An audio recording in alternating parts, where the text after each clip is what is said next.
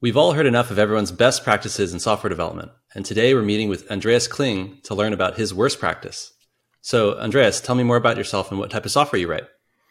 Sure. I'm Andreas Kling, and I've been programming since early childhood in the late 80s, early 90s. And since then, I've worked at various companies, including Nokia and Apple for many years, where I built web browsers.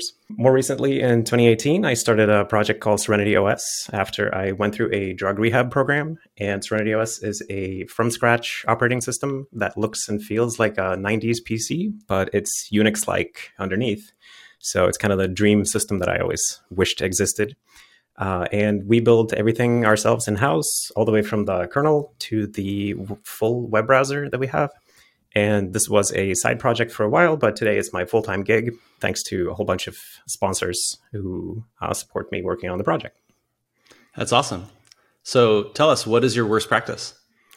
Well, I have a number of terrible practices, but this one is probably the one I'm myself the most disgusted by. So whenever I get a new laptop or other computer, I like to see if I can get Serenity OS to boot and run on it. And when it inevitably fails to boot, usually the screen is all black, or there's like debug output spamming the screen and you can't see what it says. And what I do is, in order to catch what's going on, I like to put like a little piece of code that just writes out the disk to the hard drive, to the root directory, that just dumps out all of the log, so that then I can reboot into Linux, mount the Serenity partition, look what's in the log, try to figure out what the problem is, and see if I can fix the code, and then reboot back into Serenity OS. And I just go around and round like that.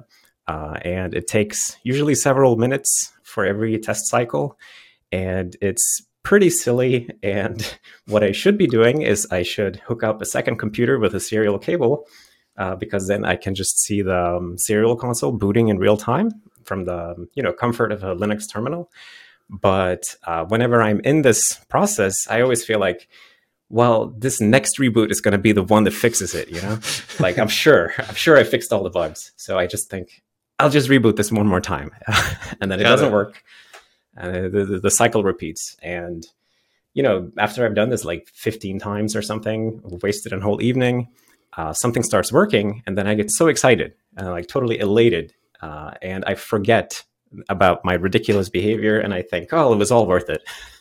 And then I just never learn. And I never set up a serial console. And it's still like this to this day. Do you have this affect you in other parts of the stack? It's really just this one thing. It's really just booting on bare metal hardware, because I'm typically in a really fast test loop, because I normally develop using a virtual machine. So I can sort of edit, compile, and test in a few seconds if I'm working on something. Can you imagine if Linus Torvalds had a virtual machine and when he was building Linux, like how much easier that might have been in theory? For sure, yeah. It would have accelerated development substantially, I think, for those guys. And, people, not so much anymore, but like when we were starting out with Serenity OS, a lot of people thought, oh, you're going so fast. Like, how can you make so much progress so fast? And really, it's just because we had better tools. Like, people compare it like, oh, this is where Linux was after 2 years of development, whatever. Right. And the tools we have today are just vastly superior, obviously.